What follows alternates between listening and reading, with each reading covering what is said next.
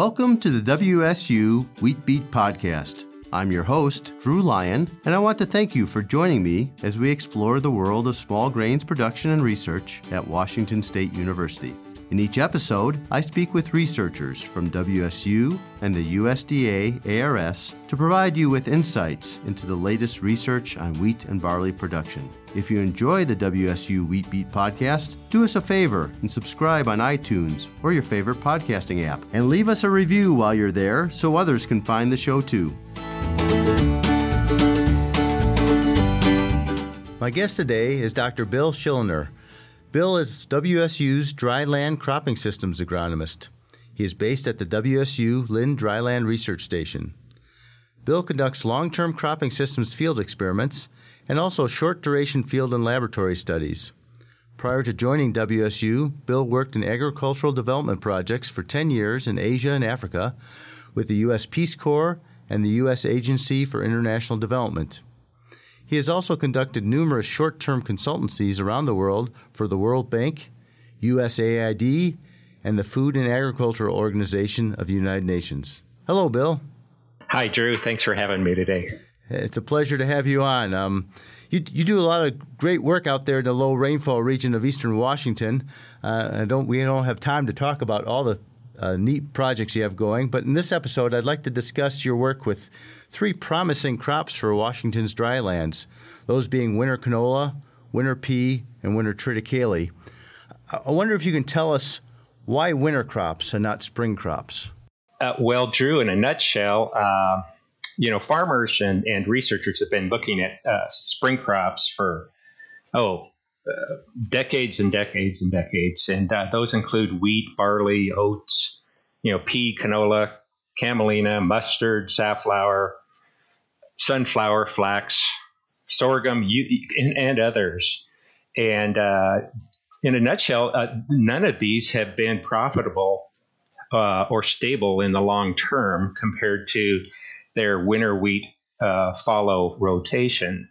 And the basic reason for that is that these spring crops, of course, are flowering later and maturing later, during which time they're very subject to heat and water stress. And so some years you might get a decent yield and others you don't. But in the long term, they just haven't worked out. But I should say that they're integral many of these spring crops are integral in the intermediate high rainfall zones where they're a very important part of their cropping system, but not in the low zone, which I define as that receiving less than 12 inches of annual precip, the typical wheat fallow zone.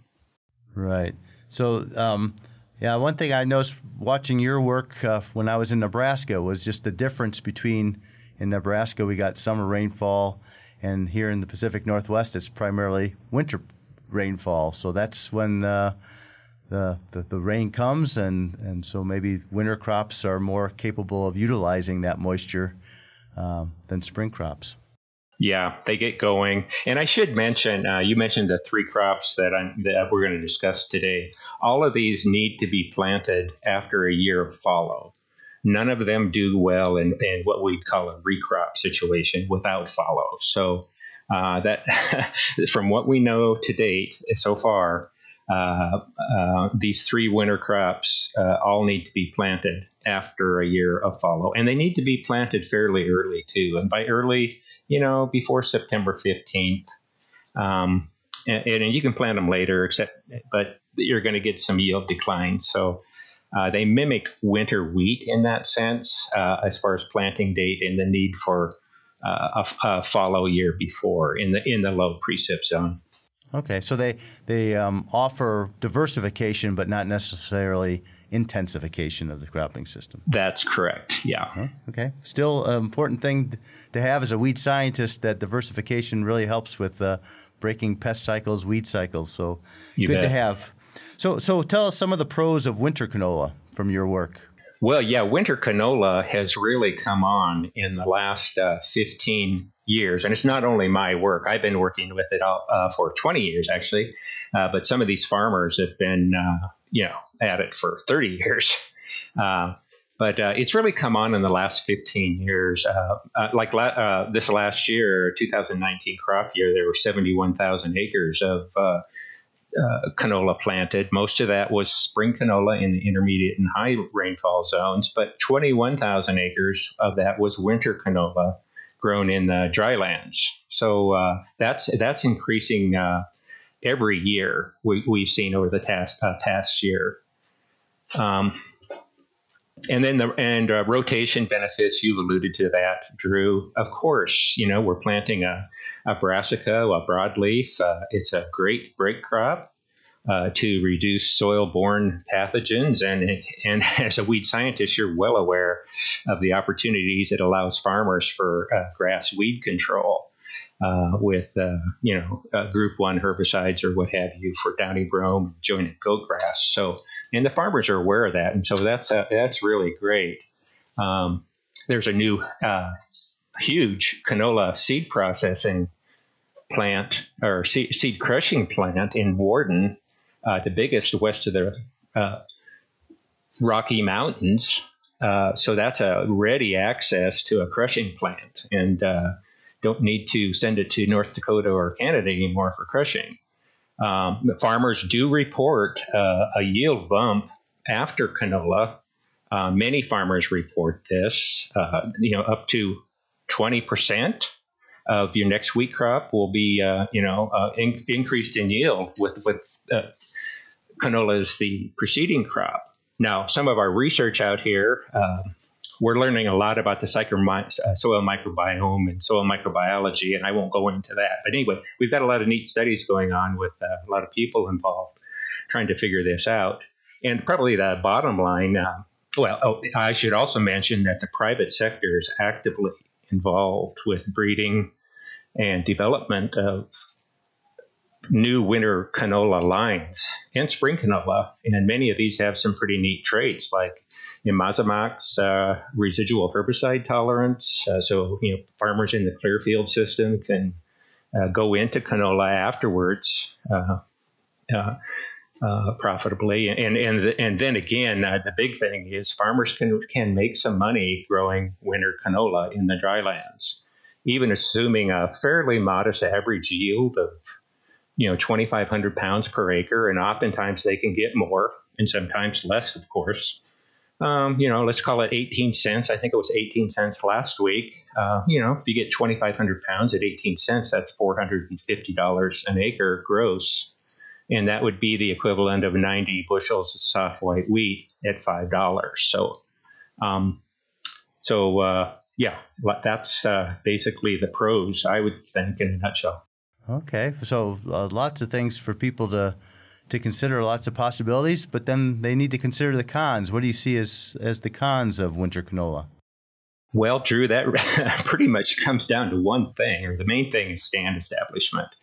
Canola, of course, has a very small seed, and you can't sock it down with 5 inches of soil cover like you can winter wheat or winter triticale or winter pea. You really shouldn't cover it with more than a couple inches of soil. Most people would say absolutely no more than 3 inches. And so that makes it tough. And also canola, the hypocotyl of canola does not like emerging through hot surface soils. And so you know what it's like in eastern Washington out in August and early September. The air temperature might be 85, but your soil temperature at the surface might be 110. And so canola does not like emerging through that, and it'll just, most of the time, will not. So you need to plant shallow, and you need to plant when people think with air temperatures not more than about 85 degrees when the hypocotyl is nearing the soil surface. So in that sense, winter canola is not a crop in the drylands that you can just go out and say, well, I'm going to make this a standard part of my crop rotation, because many years you won't be able to plant it because it's too dry or too hot. But some years you can. And, for example, if we get a summer August rain, any rain between August 1 and September 15th of a half inch will wet up Chem Follow really well. It'll wet up. That's the farmer term. Yeah, and so that's an opportunity to just go out and plant it shallow, and you'd have a very high likelihood of getting a stand. What's the chance of getting one of those rains? Well, long-term research at the Lynn Station shows over 100 years that chance of getting a half an inch of rain between August 1 and September 15th is 22%. So, quarter of the time. So bottom line is you can't plant it every year, but when you do have an opportunity, drop everything and go plant winter canola. Okay, I've seen some different canola just this year. There's some canola that's what is this? The very start of October when we're recording this. It's very large. It must have been planted, I would guess, back in July maybe. Is there still some work being done on when best to plant canola? It sounds like you prefer it between August 1 and September 15th. But are other people trying other times? Well, that's an excellent question and very relevant. And the answer is yes. Farmers and researchers have tried planting earlier. And of course, the advantage of planting earlier is it's not so hot and you're more likely to have water near the surface in your fallow. And so we, as researchers, have gone out and tried planting on numerous dates, beginning as early as June 15th.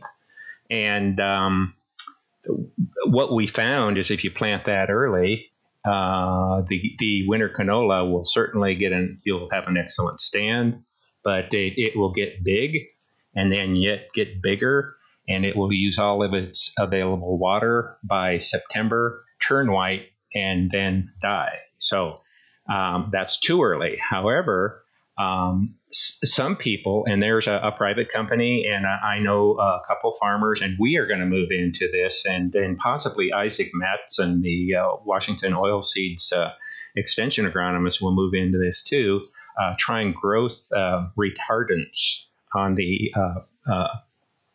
young canola seedlings to keep them from growing so much during the summer. And so that might be very promising. And another way you might approach this, and they do this in Australia, and you're probably familiar with this, Drew, with all your experience in Australia. But farmers are trying it here is what's called dual purpose canola, where you plant it early and then put some cattle out there to graze it. And that way you have some fresh feed for your cattle, and it'll keep theoretically anyway, keep the canola growth reduced. So both a growth stimulant and the cattle feeding are some possible options where we could get the stand earlier. Okay. So lots of benefits to winter canola with one conundrum, how to get a good stand that survives the winter. Yeah, pretty much, yeah. Okay. So what about some of these other crops? What are some of the pros and cons of winter pea? Well, winter pea, again, this has just sort of come on in the last 10 plus years. Howard Nelson with Highline Grain was just instrumental in getting this going when he was with them. This last year, there were about 12,000 acres of winter peas grown in the drylands of eastern Washington. Again, like canola, it's a broadleaf crop, so you still get the good suppression of like soil-borne diseases that we have with wheat. You can use grass weed herbicides to clean up your weeds, and so those are biggie. A huge benefit in the drylands is its unsurpassed emergence, Drew. You can sock winter peas down as deep as you want, and they will come up. You get a crusting rain, no problem. It's a big seed. I'm not aware of any instances of farmers having to replant winter pea. It will come up. Don't be afraid to plant them deep. And 8 inches of soil cover. It's amazing. So that's big. They know they can go out and plant them once, and they will get a stand. Decent winter hardiness. Matter of fact, some of these newer varieties have winter hardiness approaching that of winter wheat. They can take the soil temperatures down to minus 5 degrees Fahrenheit without snow cover. So that's not too bad. And they, of course, fix their legume, and they fix their own nitrogen from the atmosphere. So you don't have to fertilize with nitrogen. They use way less water than wheat. They only root down to about 3 feet. And they have stable yields. I've been working with all these crops, and I have some long-term experiments with winter pea, 2 experiments, and their yields are stable. They go through a drought year and still produce, 1,600 pounds. And then in a wetter year or a normal year, you can get up to, 3,000 pounds per acre and even more. These are stand-up peas, no need for any new machinery. And that goes for canola too, by the way. So you can just use your wheat equipment, your combine, your drills. It'll work fine. And you get a yield boost in your next wheat crop. And the water savings are pretty substantial of what winter wheat uses versus winter pea. So with both of these, with all of these, well, with both of these, winter canola and winter pea, you'd be looking at in the drylands, a winter pea follow, winter wheat follow type rotation. The same, so a 4-year rotation with, again, like you mentioned, just 2 crops every 4 years. Okay, and the cons, what's the downside of the winter pea? Well, the big and huge downside of winter pea is the price, which has been going downhill. This last year, I think the farmers got about 8 cents a pound, which is not much. In some of those earlier years, they were getting up to 17, 18, even 19 cents per pound. That's gone down. The country of India has a 50% tariff on any import of any grain legumes into their country. They're the world, by far the world's biggest consumer of grain legumes, and they want to be able to produce their own food, be self-sufficient. So they put this very prohibitive 50% tariff on any imports of legumes. So that essentially shut that down. However, on a higher note, many people, this fractionated pea flour, where they break it into the various components, is becoming increasingly popular, and with people becoming, again, increasingly health conscious, who knows where this might go. But right now at 8 cents, that's sort of a struggle. You get the rotation benefits again, and you don't pay for the nitrogen, but the price certainly should be higher. Okay, so this is one that agronomically fits really well. We just need the markets to turn around for us a bit. Well, and we've got some room to move forward on the breeding as well. Not the agronomy. Well, agronomy certainly, but on the breeding, they need to get the pea size a little bit bigger and get the clear seed coat. We have two breeders working on this. Kurt Brownworth with Progene. He's very active, and then of course Dr. Rebecca McGee with ARS, right in Pullman, both breeding peas. And so hopefully we'll get there. Okay. Well, we just have a few minutes left. Let's talk about the pros and cons of winter triticale. Okay, winter triticale, again, sort of came in about the last 15 years. It's a cross between rye and cereal rye and wheat. It's a feed grain, basically, a good source of protein, amino acids, B vitamins. So it's a decent feed, but it is a feed grain. It's got much enhanced tolerance to both high and low pH soils, and low pH soils are becoming a pretty big deal in some of our higher rainfall regions of the state. They're less susceptible to many fungal diseases, and that includes stripe rust. In all the years I've worked with winter triticale, we have not had to spray for stripe rust. Not that we wouldn't if we had 500,000 acres, it would probably come on. So you can save some money right there doing that. It has truly excellent winter hardiness. There's no reported cases of winter triticale winter killing ever in the PNW. And a biggie, we get on average, in my long-term experience, we're averaging 15% higher grain yields than winter wheat. And that, again, is pretty consistent. Some years it's higher. I don't have time to go into that, but and it matures before winter wheat. So, if you want to get going with your harvest a week early and cut some acres before your wheat's ready, grow some winter triticale, it will be ready. We do have farmers have called it more bulletproof than winter wheat, which it is. And about 3 years ago, a small group of wheat farmers and university faculty lobbied to get federal crop insurance, and they were successful in doing so. So now a farmer can insure his or her winter triticale crop, just like wheat or canola or pea, with the federal crop insurance. Okay, that's a big bonus. Yeah. Okay, and cons, again, maybe just price or? You got it. It's the price. Yeah, it is a feed grain, of course. And even with the 15% higher yield, the economists say we still need to get another 10% out of it. And it can either be higher yield or higher price to be competitive. And again, this is with 10 years of data from my trial, just saying, well, with what you've done, we'd still need to get that extra 10%.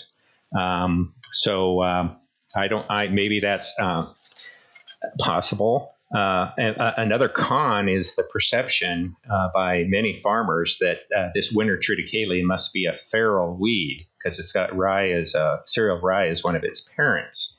However, I'd like to just remind and reassure readers or your listeners that there's absolutely no evidence that triticale has secondary dormancy. And like wheat, does not persist in the soil. It does not persist in the soil any more than wheat. So, and I hear this quite a bit too, and it does not revert back to rye. No, it does. It's genetically impossible, from what I've been told, to revert back to rye. But it does. Hey, Drew, the big thing, you go out and you drive by a field, and if you see some volunteer triticale, whether it came from a passing truck or a bird or wherever, it's sticking up 6 to 8 inches above your wheat canopy, and it's very noticeable. And so you also have volunteer weed out there from that passing truck too, which you would never notice. So, so that perception does persist. It's a tough crop, but it does not have secondary dormancy, and it will not revert back to cereal rye. And if I could, Drew, just leave it on a high note, how are we going to get this 10%? Well, there's some exciting work. The 10% increase in value, either through yield or price. There's some work going on right now, very exciting work at the University of California, Davis, where they're breeding triticale for bread, not as a whole loaf necessarily, but as a portion of a flour in bread or other bread products. And they have some head rows at Lind. Some of those look really exciting. They planted them again this year. And so there might be a future for triticale as a human food. Well, that is a good note. And I think all three of these crops have real promise, and diversity, I think, is important to a farming system. And we've lacked that in the past in the dry areas. So that this yes. kind of work is really critical to sustaining that farming system, in my opinion. So thank you for all your work in that area and for continuing to look for alternatives that keep farmers profitable and sustainable in the dryland areas. Well, thanks, Drew, and thanks for having me. Thanks for joining us and listening to the WSU Wheat Beat Podcast. If you like what you hear, don't forget to subscribe and leave a review on iTunes or your favorite podcasting app. If you have questions or topics you'd like to hear on future episodes, please email me at drew.lyon, that's Lyon, at wsu.edu. You can find us online at smallgrains.wsu.edu and on Facebook and Twitter at WSU Small Grains. The WSU Wheat Beat Podcast is a production of Connors Communications in the College of Agricultural, Human, and Natural Resource Sciences at Washington State University. I'm Drew Lyon. We'll see you next time.